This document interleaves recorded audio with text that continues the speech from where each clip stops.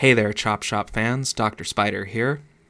Over the past few weeks, we've heard all kinds of yammering about how important it is to make our kids go back to school in America in spite of the raging COVID pandemic. Everyone from business leaders like Bill Gates to political leaders like Donald Trump and Betsy DeVos have asserted it would be worse for the students if they remained home and engaged in distance learning or other alternatives than it would be to force them to go back to school and risk their lives and the lives of their families. Today, I'm sitting down with two public school teachers. One from California, a so-called blue state that, even though it's been getting it right, still botched the reopening. And another from Utah, a place usually held up as the stereotypical red state. They will share a perspective. We will be giving you their perspectives today, one that the rest of the media tends to leave by the wayside. My name is Olivia. I'm a teacher in Central California. I teach high school history, and I'm also a union representative for my district. So recently, we've been seeing a lot of stuff coming out in the news calling for reopening schools and getting kids back into the classrooms by this fall. Like we've seen like Betsy DeVos saying that the psychological harm of kids being out of class is worse than like the damage that COVID would do from sending them back, and even like the White House press secretary saying the science can't get away in the way of students going back to school. Like, what's your just like initial reaction to all of this? Like in this time of COVID.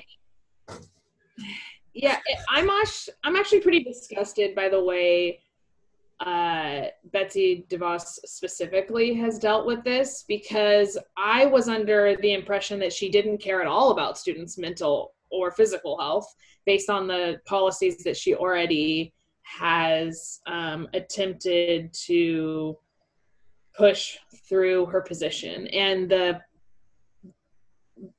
audacity to suggest that teachers who don't want to go back to campuses right now are somehow being selfish and not caring about students, because the first thing you'll hear teachers talk about during this whole pandemic has been, how are we going to help kids? How are we going to teach them despite? How can we rise to this occasion? And Betsy DeVos hasn't done anything to be helpful.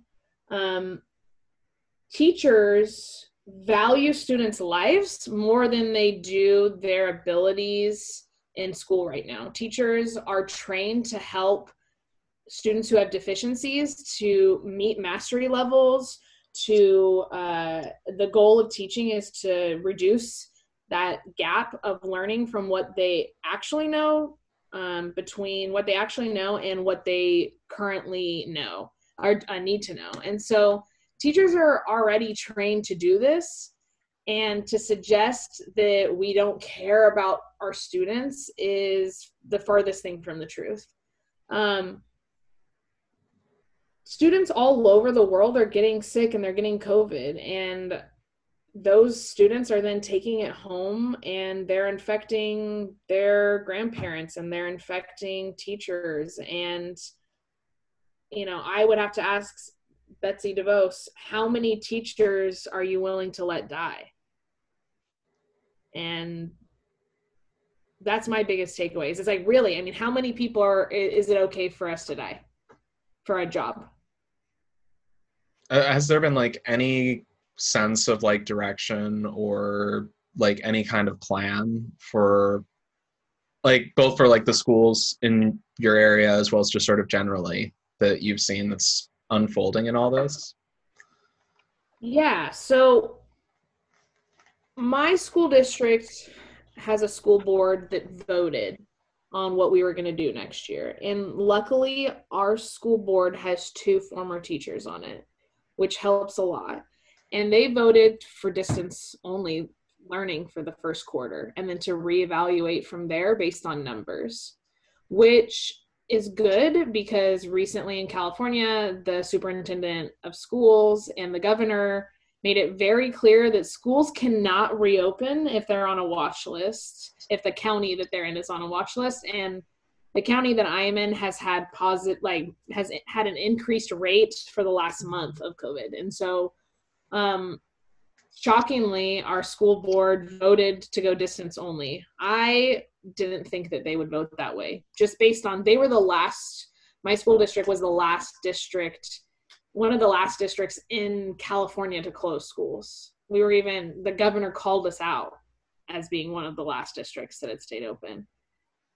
So luckily, the reopening plan for us right now looks like teachers going onto campuses with no students and teaching on Zoom and on online learning platforms like Canvas, Google Classroom, and that our students will be checking in, and it'll be like a regular school day. They'll just be at home.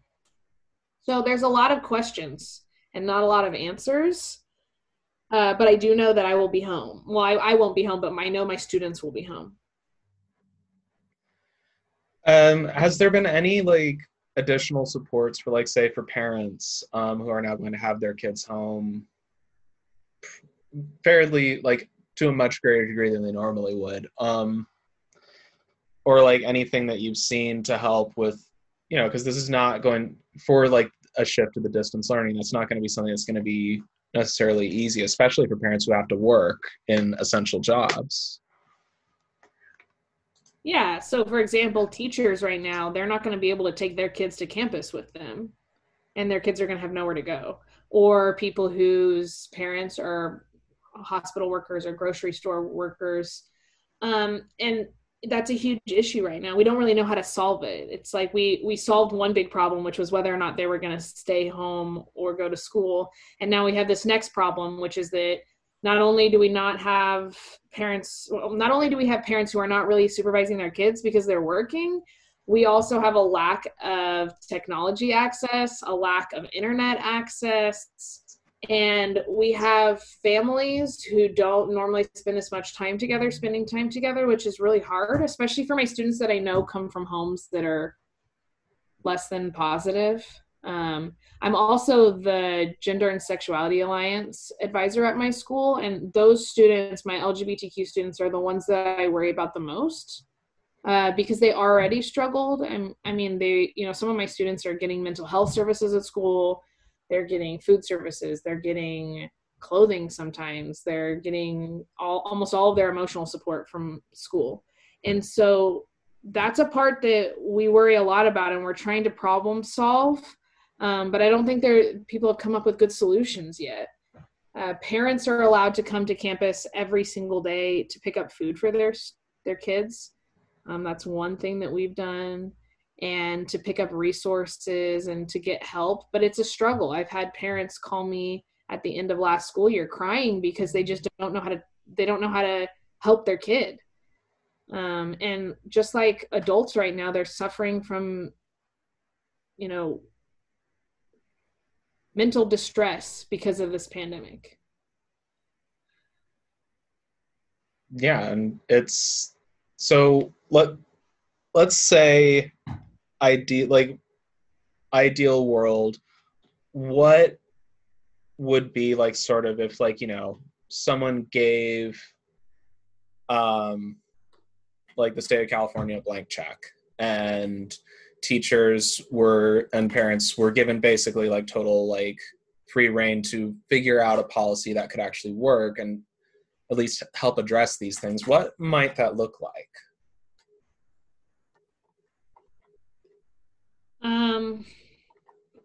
You mean between parent involvement? Yeah, and like like anything else that could make any of the transition to a remote learning base easier for teachers, for students, and for parents. Yeah.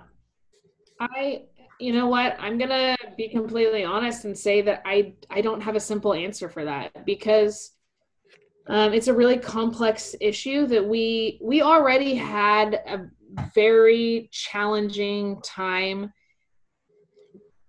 with family involvement on campuses all over my district. There's really low family involvement.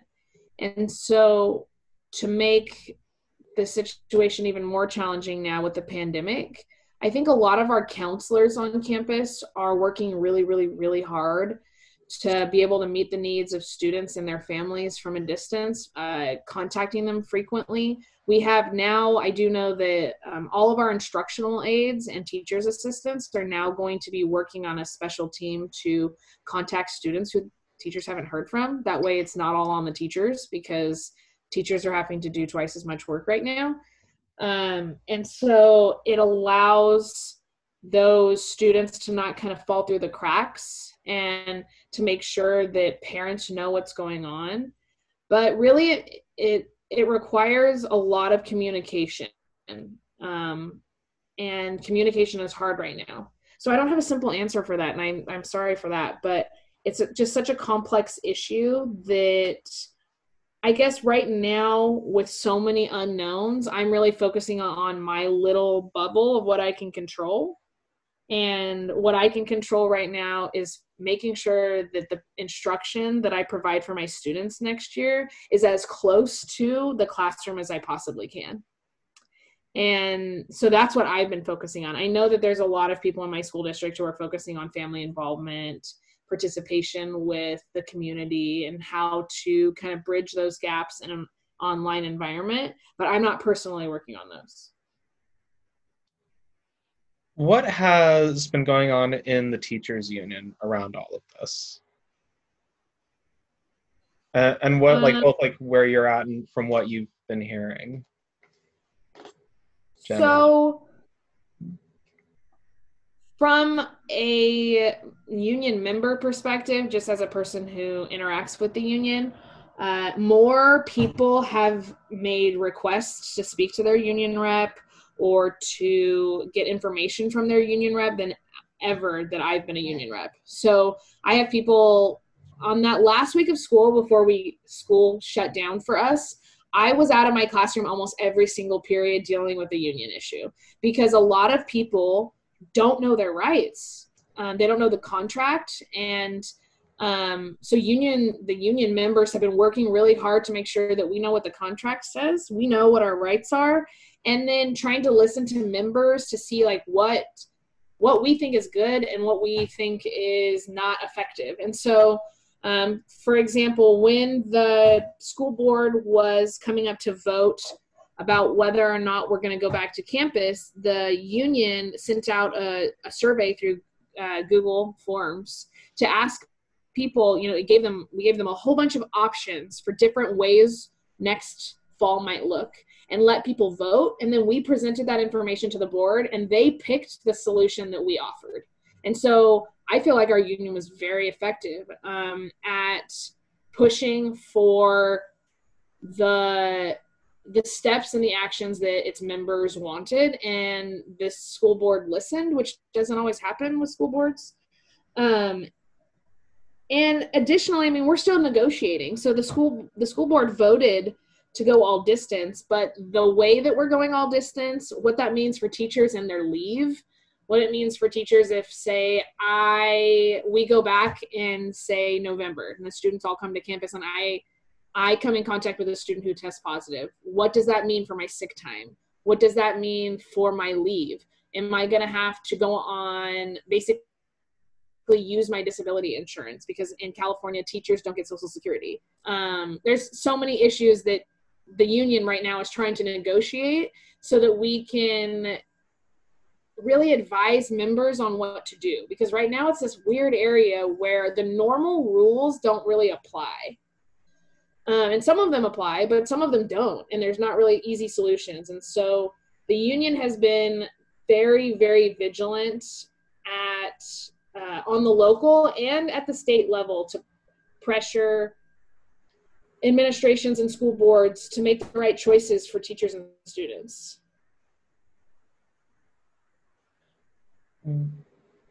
what do you think we like? Sorry. So sort of like looking forward to like say thing school is reopening in the sense of at least in your district and in most of California at a distance. In some places there are like local officials are pushing for a full reopening as well as state officials. I mean, what do you think people should expect in the first like say month after school starts again? In terms of what do you mean? What should they expect? Like just Rephrase your question. Sorry, yeah. Like, what do you think would be likely to happen as far as like experience of like students in these different learning environments, as well as like say what might happen in the districts that are not pursuing remote operations at this time? So on my campus, what's going to happen is students are going to have this very weird and unique time where they start classes for the first time without knowing their teachers or a lot of their peers, which is going to be weird, but they're going to be safe. And I think that that's what the most important part of this is. My school district, for example, voted that we're going to vote again on when we're going to have students back. And so this isn't like no forever. Where the campuses, not many of them will be in California, but elsewhere, for example, I know a teacher in Ohio who was just talking to me about how they're starting school in September 100%. All the students there and everything. And she's pregnant and very worried about her health. And honestly, in those situations, as a person who's a classroom teacher, I generally have about 40 students in my classroom, and I can barely walk in between the desks. Barely. Like I avoid it if I can because I barely can fit in between them with as many students I have in my room. There is no way that schools are going to be able to operate normally. And if they have less students in each classroom, it means they're going to have more sections in the schedule, which means more teachers will be working extended day, or they'll have to hire new teachers, which means more money for the districts. And so if you're looking at it from a health perspective, more people are going to get sick. That's just science. And anyone who disagrees with that is not educated on the science behind this. And if you're looking at it economically, it's going to be incredibly expensive for schools to operate. They have to sanitize the desks every 2 days at least, and from what I read. They have to hire more custodians. They have to have multiple lunches. They're going to have more bus routes because students can't sit next to each other on the bus. I mean, I can't even imagine how much money it's going to cost. And I mean, I can't imagine why a school would want to remain open right now, given all of those factors. What do you think is motivating these, like the thinking in these districts that are still trying to go back to what, as you're saying, would be incredibly expensive and incredibly dangerous for everybody involved? Like, why do you think they're rushing to do this? I have three suggestions that I've thought about. One is that they really care about the mental health of their students and the learning that's happening, and they think that distance learning isn't good, and so they want to go back for that reason. And I think that there are some people that really is their reason. I don't think that I personally obviously don't think that it outweighs the lives of people that could be lost, but that's their thinking, is that they're thinking about the students like I am who are at home in abusive households, who don't have access to the internet, who struggle in a normal classroom to be able to pay attention, let alone when they're at home and they have their cell phone in their hand. But I think that the other two reasons outweigh that. I think one of it is political, that there are a lot of people that are in education that are not very progressive, so to speak, and they tend to vote more on the conservative side. That happens a lot. There are a lot of upper middle class white teachers who tend to, for example, in my district, those teachers or parents want to do it because it's a political statement, because this pandemic has become politicized. And the third reason is that school districts are getting a lot of pressure from parents because parents don't know what to do with their kids during this time. They just don't know. And so because they don't know, they're saying, I'd rather have my kids at school because the last handful of months has been really hard. Which I think that that's a legitimate concern. I just don't think that it outweighs the lives of people. But I think that those are the three main reasons. I'm sure that there are other reasons that people feel this way, but those are the three I've heard the most. And what would be like your recommendations for parents who are in districts that are going to be remote? Like, what are things that parents and, like, say, communities can do to both, like, help, like, adjust to now having the kids home all the time and supporting them in the new learning environment, as well as, like, sort of help each other out? Like, what are things communities could do to better adjust? Yeah, so I would say that the biggest thing that parents can do right now for students is be present as much as possible, which is challenging in and of itself. But our students and the students that I've heard from who've contacted me, because a lot of my students have kept in contact with me, they're really lonely and sad and afraid, and they really want someone to tell them that everything's going to be okay. And when teenagers, especially, that's what I teach, when they're afraid, they don't work well. Their critical thinking is not as forefront in their brain. They're, thinking in like crisis mode. And so if parents can really think about the mental health of their kids and be present with them and notice any changes and try to get help if they notice changes, I think that will do go a long way, because students whose parents aren't involved in general just do worse. And like checking to see what your kid is actually doing in their classes, asking them about their work is more important than ever, because an important skill and an important way of learning is to hear and to talk about it with other people, and they won't really be able to do that in the same way. And it's just really important that we all come together to support students right now. And that means sometimes even understanding that, like, maybe today your kid needs a sick day because they can't do the work. And communicating that with the teacher so that the teacher can be helpful. The more parents and students and families and, foster care parents or grandmas or grandpas or whoever is in this kid's life, the more parental guardians and teachers and students talk to each other, the better kids are. And that's what's really important right now, is making sure that, this is not going to be a regular school year. It's not. And we have to be realistic about that. Be realistic about your expectations for your own student and for your own children. And what, what would you recommend for, like, say, anyone who is in a district that is thinking of reopening? Like, what would your recommendation be to parents and students and teachers that are looking at a potentially very dangerous situation? Call your union. That's what I always say, because a union is so important and that's their job. I guarantee you that the way my district voted would not have happened if it wasn't for my union. And people have to speak up. Like, if you're a teacher who doesn't like what's going on, speak up. If you are in a school district, for example, where some students are going to be at home and some students are going to be on campus, which is how some schools are going to do it, and you're at risk of catching COVID, or someone you live with is, speak up. And know your rights.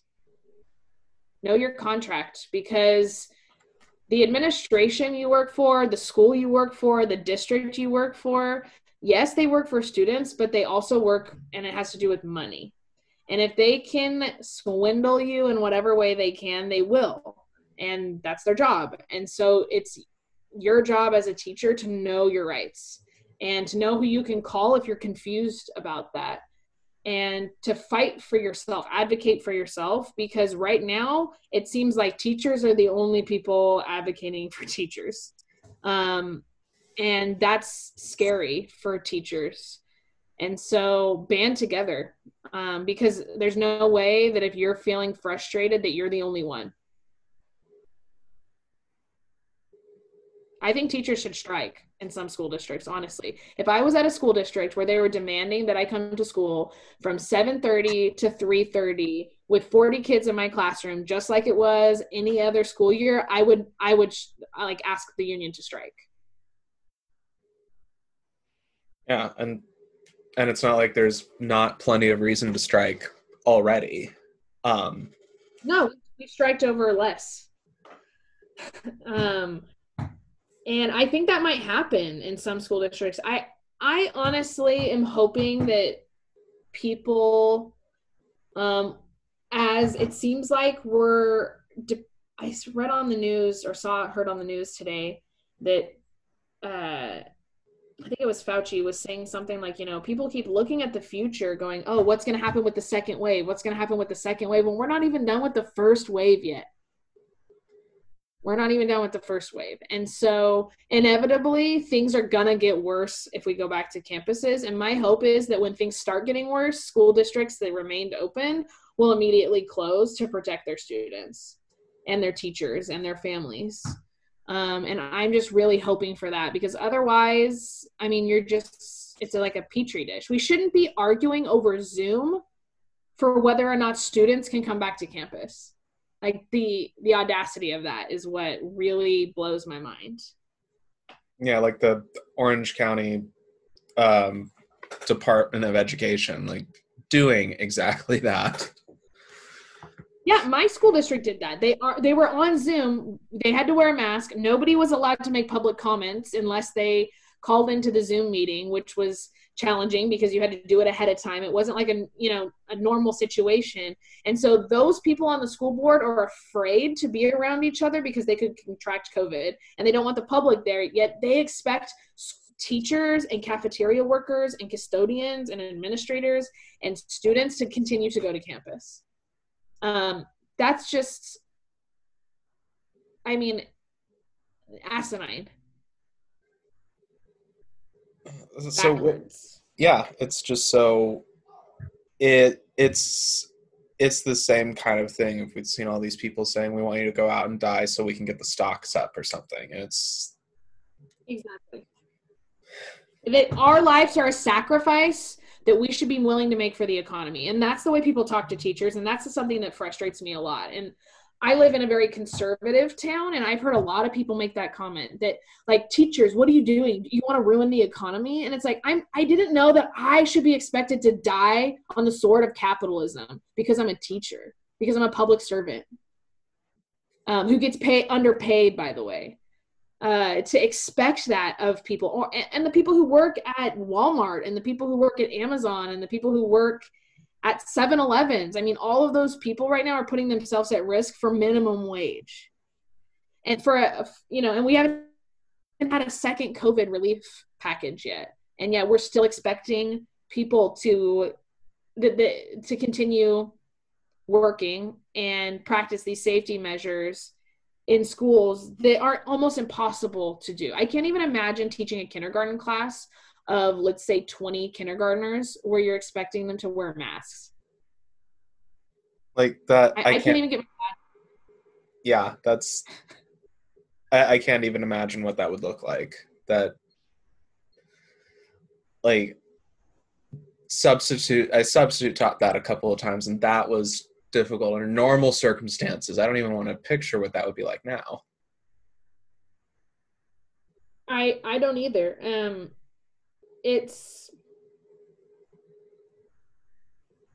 very clear in these kind of conversations what people value.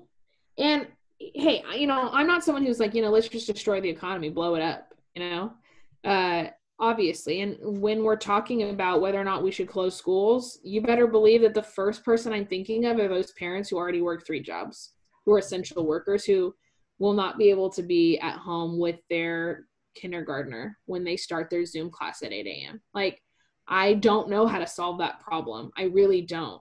And it's scary. But I also want that kindergartner to not get sick, and I want that kindergartner's grandma to continue to live, because no matter what, no one should have to die for their job. Absolutely. Especially in a job where that was never the expectation, that I die, that I'd be willing to die.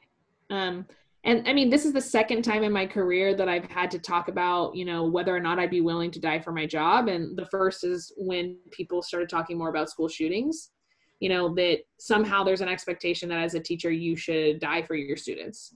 And this is just the second reminder that people think that if you're a teacher, you should be expected to sacrifice everything for your students. And I do sacrifice a lot for my students. I spend a lot of time outside of the classroom to make the classroom a welcoming environment, to make sure the curriculum I teach is research-based and, is appropriate for the historiography, is up to date.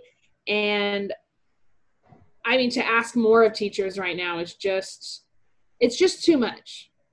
It's asking too much. Absolutely. And so thank you again. It was great having you on.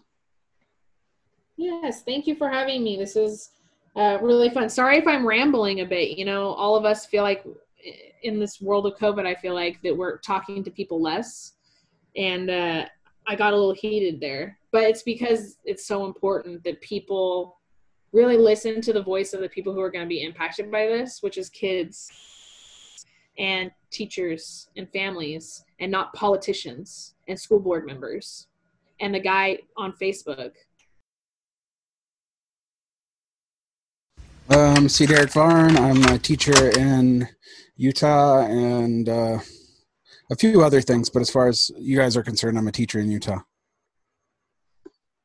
And what's your sort of like immediate reaction when you heard like DeVos and then like that White House press secretary saying, there's going to be the clip about the science can't get in the way of people going back to school. It's like, what was like sort of your reaction when you first like heard that? I wasn't terribly surprised. I mean, one, if you look at the logistics of how this is happening, the attempts to follow the original CDC guidelines have been pushed back on in a subtle way for a while at the state level. At our state, there was basically a school board directive saying that we could not follow the policies that the state itself had written. But that was not made public until a few days before the Trump administration doubled down on its announcements. And it's the same is true in Georgia and the same is true in Florida. And these states are all in the red zone for over 100 new cases per 100,000 a day, even adjusting for increased testing, which means massive increase in infectivity rates. So I wasn't surprised. I also, frankly, and this opinion is a little bit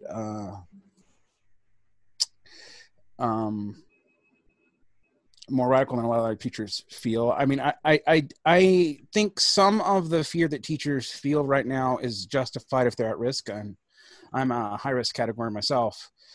But some of the fear is slightly politicized, but it's impossible to make a rational calculus on it. The issue that I actually don't see enough people talking about, including parents themselves, is that the children, while, even if DeVos is right with the 0.02 deaths number, that's over, I think, 15,000 public school children, it's over 14,000 public school children who will die. But let's just say, for the hard reality of statistics is that 0.02% would have died eventually anyway from COVID. What is not dealt with is the fact this is going to accelerate community spread dramatically. And What would that look What do I like? mean by that? Well, even Yeah. well, I mean, what you have in my state, the average class size is 40, right? So if we do better ventilation and wear PPE, there's still no way to socially distance. It took our governor going against his state legislature for a mask mandate, because for some reason asking people to wear masks in school was going too far for a lot of parents. As was, we got parental pushback from on testing for fevers as well. Part of that is interesting to me because it's actually a very small category of people that we deal with.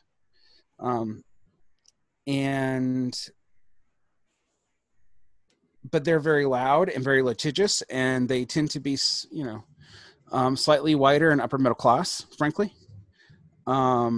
And so the school boards were not going to mandate masks to avoid them, to avoid that here.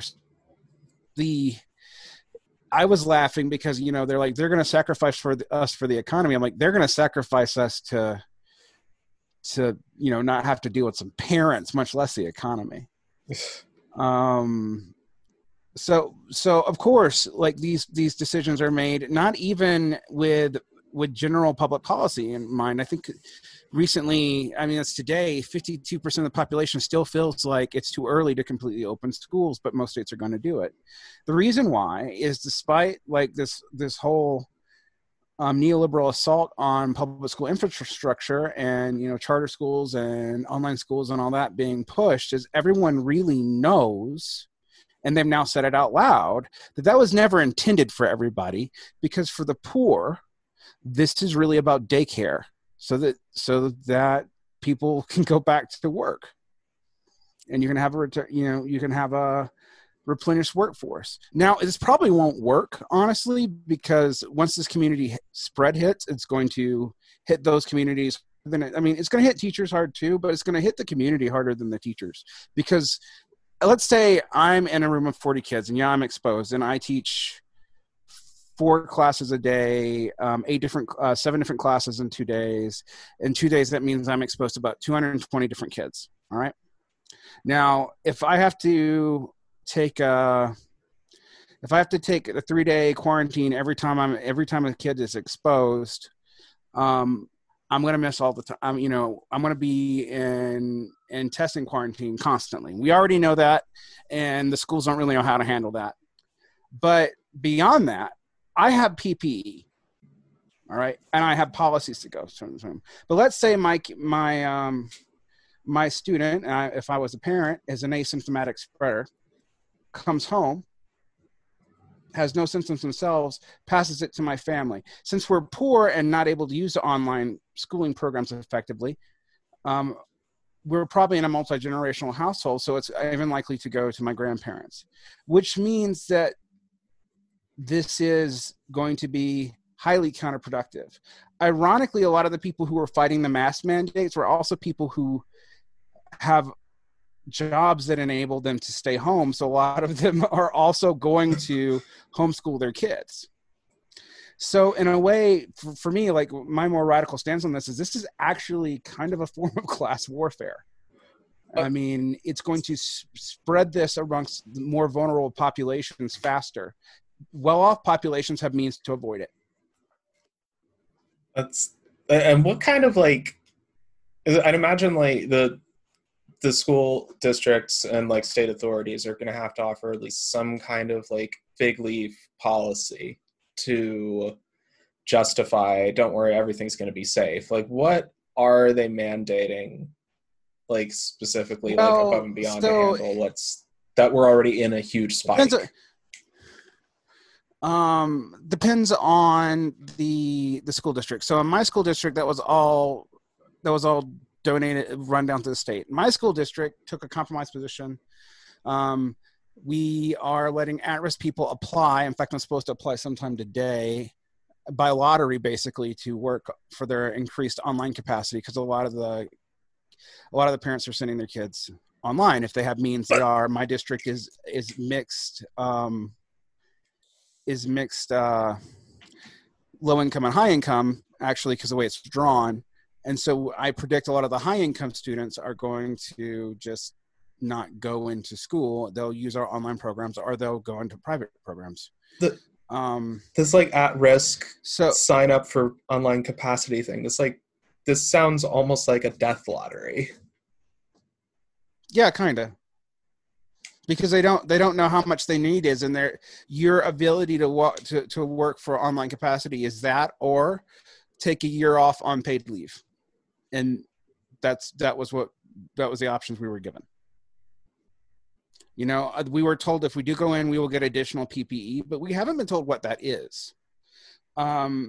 We had our budget cut by 6%, which is not actually that bad. States like Georgia and Florida had theirs cut by like 25%. Florida actually, before it announced that it was mandating that schools open, cut the major funding and programming for their online education. So, you know, it was done to save money. So they're trying to use CARES money to buy PPE. So plexiglass for the teachers, face shields, and hand sanitizer. We have no idea how far that's going to go, though. I mean, if we also will close one day a week for a deep cleaning, but as you know, the virus only survives for 48 hours anyway, so that's not really going to be that helpful. So, you know, and that was our compromise position. School district in an even more infected area in the state, we're right next to ours, also spread low income, high income, catered completely to the high income parts, and has once the teachers do both online instruction and in-person instruction, they promised no general PPE, only PPE to at risk, and you either took the PPE at risk or you went home. And until the governor mandated it for both school districts, at-risk teachers could not mandate students wear masks in their classroom. Wow. So yeah. And if you think this is solely a red state, blue state issue, rural districts in California have been saying the same things. So what it's taken, what kind of like reaction have you been seeing from other teachers to this? Like especially as a lot of teachers are like making wills. Well, a lot of teachers have been talking about making wills and stuff. To some degree, and I don't want to sound like a scab on this because I'm not. I do think that's a little bit hyperbolic. But, you know, if you're an older teacher with a comorbid condition, there is a 1 in 100 chance you don't survive, you know, and depending on what the comorbid condition is, it could be a 1 in 20 chance you don't survive. The other problem is unless you have banked a lot of days, and depending on the state you're in, you can't bank days, or the district. But in my state, you sometimes can. But unless you banked a ton of days, and most people can't, you will have the federally mandated 80-hour COVID relief. That's 2 weeks, plus 7 days. Now, I can tell you because both my parents have had COVID, and they've been hospitalized with it. It has taken them more than 3 weeks to recover. When you add to that the necessity for going into quarantine every time you are exposed in a class, and you add the vectors of exposure in a high school in particular, high schools are going to be breeding grounds for this. And as a side note, all the kids darn infectious stuff is based on young kids. It's all based on kids under age of 10. Nobody, even the one Swiss study that Trump and them have trotted out to try to justify this, and that the American Association of Pediatricians justified their initial rulings on, have believe that it's not contagious amongst people, you know, in puberty. That's nutty. So it's going to run through high schools like rampant. They're going to take it home. And so, yeah, it's going to my frustration with this, frankly, even as a teacher, is the teachers are worried about themselves, they're worried about their families, but we're also, frankly, worried about the kids. And these right-wing I won't swear, but have been demonizing us like crazy. Yesterday, I saw Fox News run a woman on Laura Ingraham's show claiming that the online education was really a massive sexual grooming scheme. So we're talking about Alex Jones levels. Yeah, we're talking about Alex Jones level shit being run to demonize unions as sexual predators to conservative parents. Meanwhile, these parents will have the money to pull their kids out of school. They probably will. They'll get private tutors at online education for them anyway. But the poor families that these schools mostly serve, and they're largely black and brown too, are going to be hit very, very hard. And they have no say in this at all. I mean, I think in my district alone, 15% of our parents do not speak English. They have no idea this is. They probably do not know the terms on which this is being fought. How long do you think they're going to be able to just cram everybody into these vectors and just try to pretend that this awful, I don't know, plague meat grinder can keep going? How long do you think until probably September? I think they're trying to hold it off till the election, frankly. That's my current belief. But I don't think it'll last that long. I think the health department, the local health departments will start pushing back. But you might have most of the even the Republican governors. I mean, the Republican governors, interestingly, have been more responsive than rural state legislatures, and there's probably reasons for that. The rural districts are overrepresented, not just at the federal level, but also at the state levels, and the rural districts aren't at that much risk yet. All right. So in some ways, their concerns are not illegitimate for their populace, but they're subjecting us all to them. And in certain areas, the governor has stepped in because even though they're still trying to force it to happen, they realize some of the things like not making kids wear masks because of political expedience of local school districts would be so catastrophic that they have to take a risk assessment and take the political calculus hit. Ironically, states that are more Republican, like Utah, are actually more likely to do this than, say, Georgia and Florida, where these Republican governors are barely holding on to power. And they don't want to give any Democratic politicians any victories whatsoever at the city level. And most of the cities are run by Democrats. So they're doing things like suing cities for mask ordinances and rewriting cities' rules and taking away municipal control over school openings and stuff like that.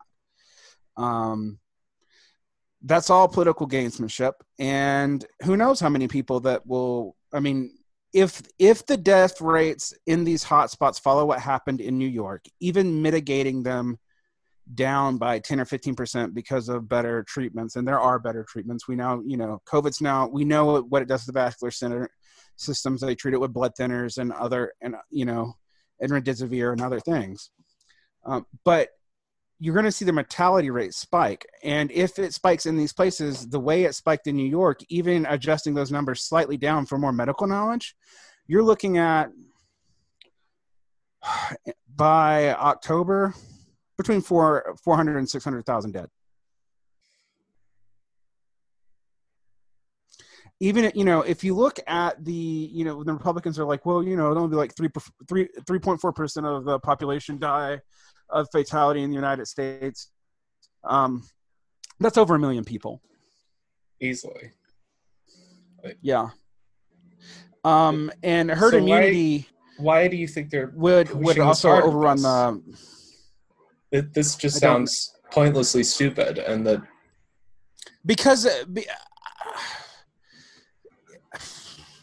Some of this I think is class war, frankly. Some of this I think is national Republican policy right now is set by a man who wants to appease his base, even if it means he loses. And in that sense, even rational capitalist calculus is not kicking in. One of the interesting things about my state, for example, we know mass deniers are not a majority of the population. They're like depending on your state, between 10 and 35%, right? Somewhere in there. Nationally, they're like 18% of the population. We know that a slim majority, but a majority want the schools closed. And a lot of the people who don't want the schools closed admit that they don't want the schools closed basically because they have to go back to work. Because of a mixture of placating the base in the Sun Belt, which is a largely petit bourgeois base, and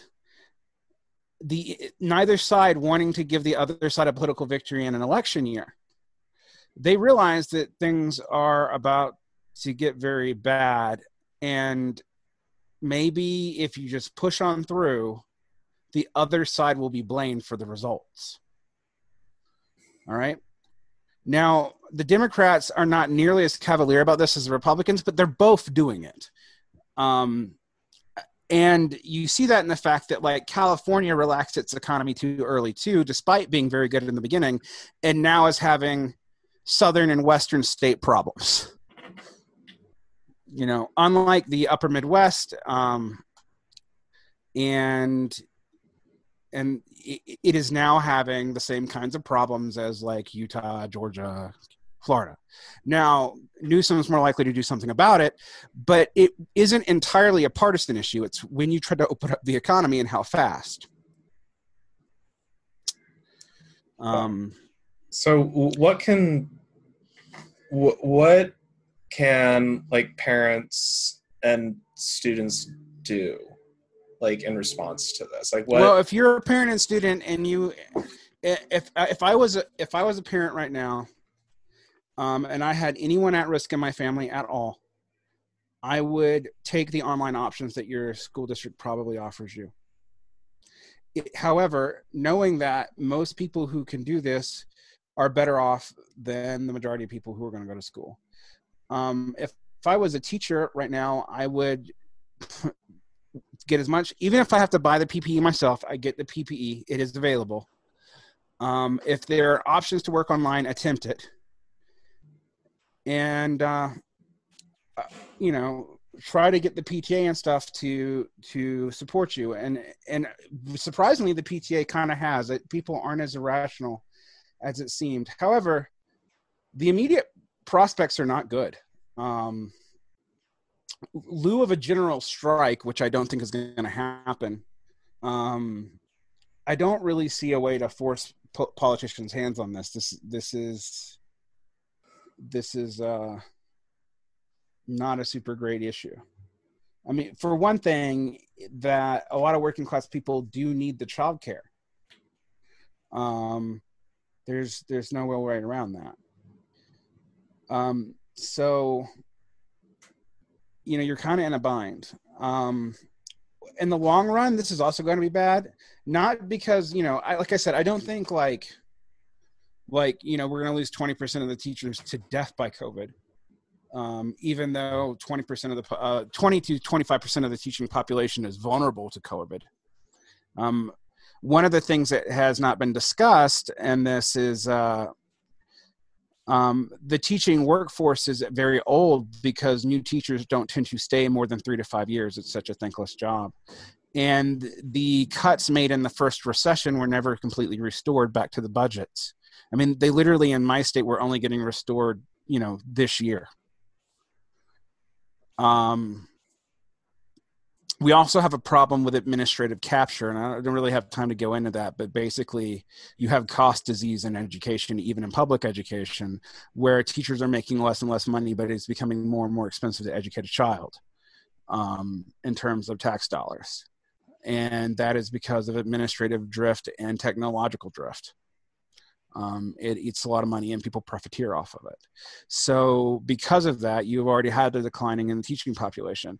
After this, I will suspect that you're going to have major shortages in the teacher population in ways that aren't going to be reversible.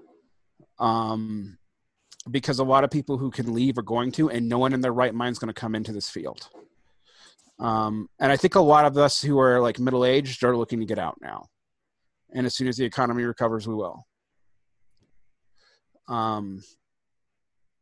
And so you'll see further automation of the schools anyway. That's where this is headed. So even afterwards, the net thing will be bad. And I am completely sympathetic to the frustrations that parents feel over, automated online education. It is, and except for very specific kind of technical coding things, not a great way to educate children. It has very low efficacy rates. I think if you look at the pass-fail rates for most online programs in their initial installments, it's usually about 30% pass rates. And across the board, you've seen educational results declines in the past 5 years, and you've seen them stalled for the past 20. So what would say that there could be like a policy implemented by teachers that is actually like effectively addresses like all of the challenges facing them, like broad, and particularly in these times, broad strokes, what would that look like? Like to give, if we really wanted to do it, we would double our teaching staff and get our classes down to 15 kids or less per class, give them proper PPE. It would still be traumatizing and unfortunate for them. There's no way this is not going to be. But we would be able to provide decent education and childcare. And childcare, frankly, which is what a lot of this is really about. Because we've structured our economy in a way, and ironically, because it's always conservatives complaining about this, right? But we've structured an economy in a way that makes a traditional family unviable. So the same people who are celebrating capitalism are the very same people making it impossible for a traditional family to be what it used to be. All right. Now, I'm not even saying that traditional family was a good thing. And in many ways, it was very repressive and whatever. But you did not have the fact that the state literally has to intervene for basic child care. All right. Where does that leave us? I don't know. I mean, I wish I could give you more hope. What I'm going to say here is just for parents right now, when your kids start getting sick, put as much pressure as you possibly can on local governments to not just close the schools, but to help support you so you can take care of your kids. All the stuff we passed in the initial COVID response is running out. The expanded unemployment, the stimulus, the only things we have left is, I think it's 14 days at a third. It's 2 weeks at a third of your pay to take care of families paid for by the feds. And that's it. That's all you got. So you're going to have to put a ton of political pressure on these people. And I also don't take the bait on thinking teachers are just lazy.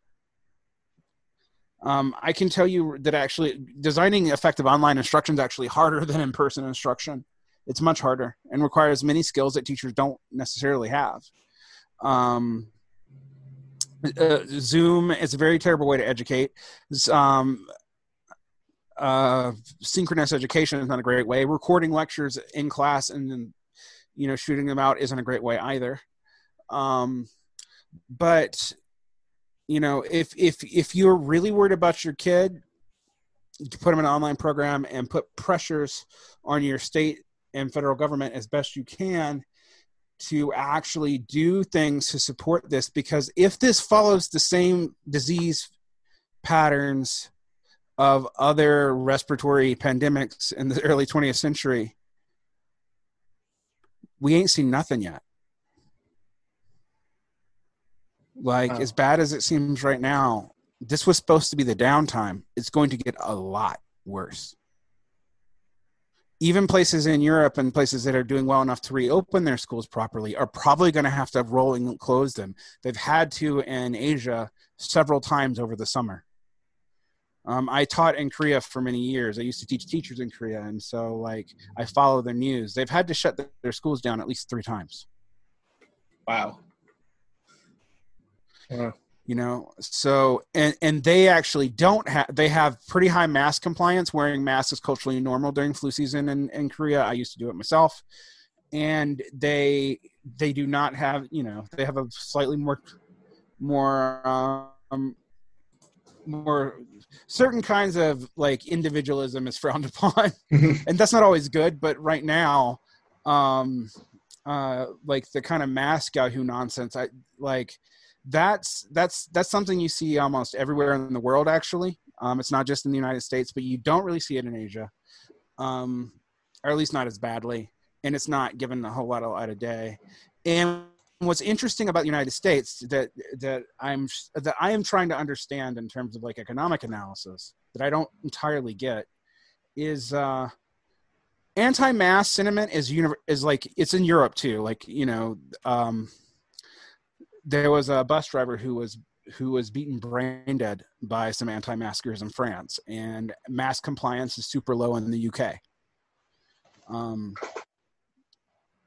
So that's not unique to us, but what is unique to us is them being treated as a marginal political demographic and catered to.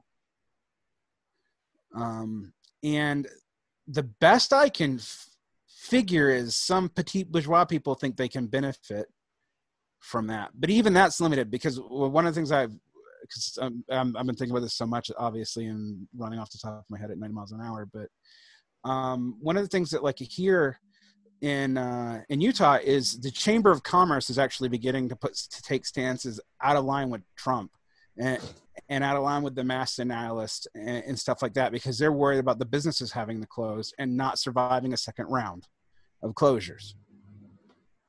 And what's crazy about this, even from an economic standpoint, and this is a case of like intermediate economic madness, right?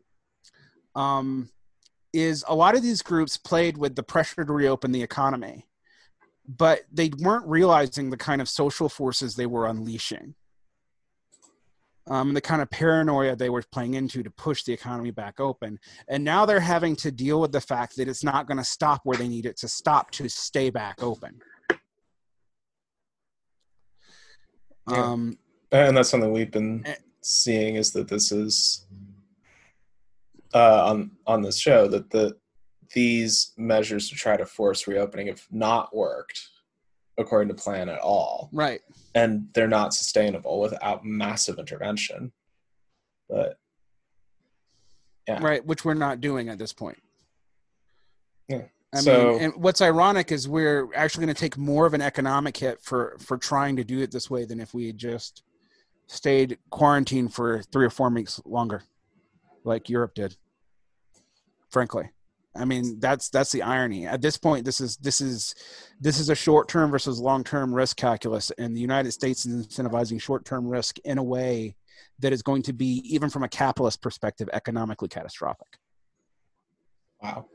You want a perfect example of that? It doesn't have to do with teaching, but it's going to affect my life as a teacher. A lot of my kids are going to be homeless in a week. Yeah. I mean, Yeah, and like the numbers by September are expected to be like horrifying. 20 million without intervention, 20 million minimum.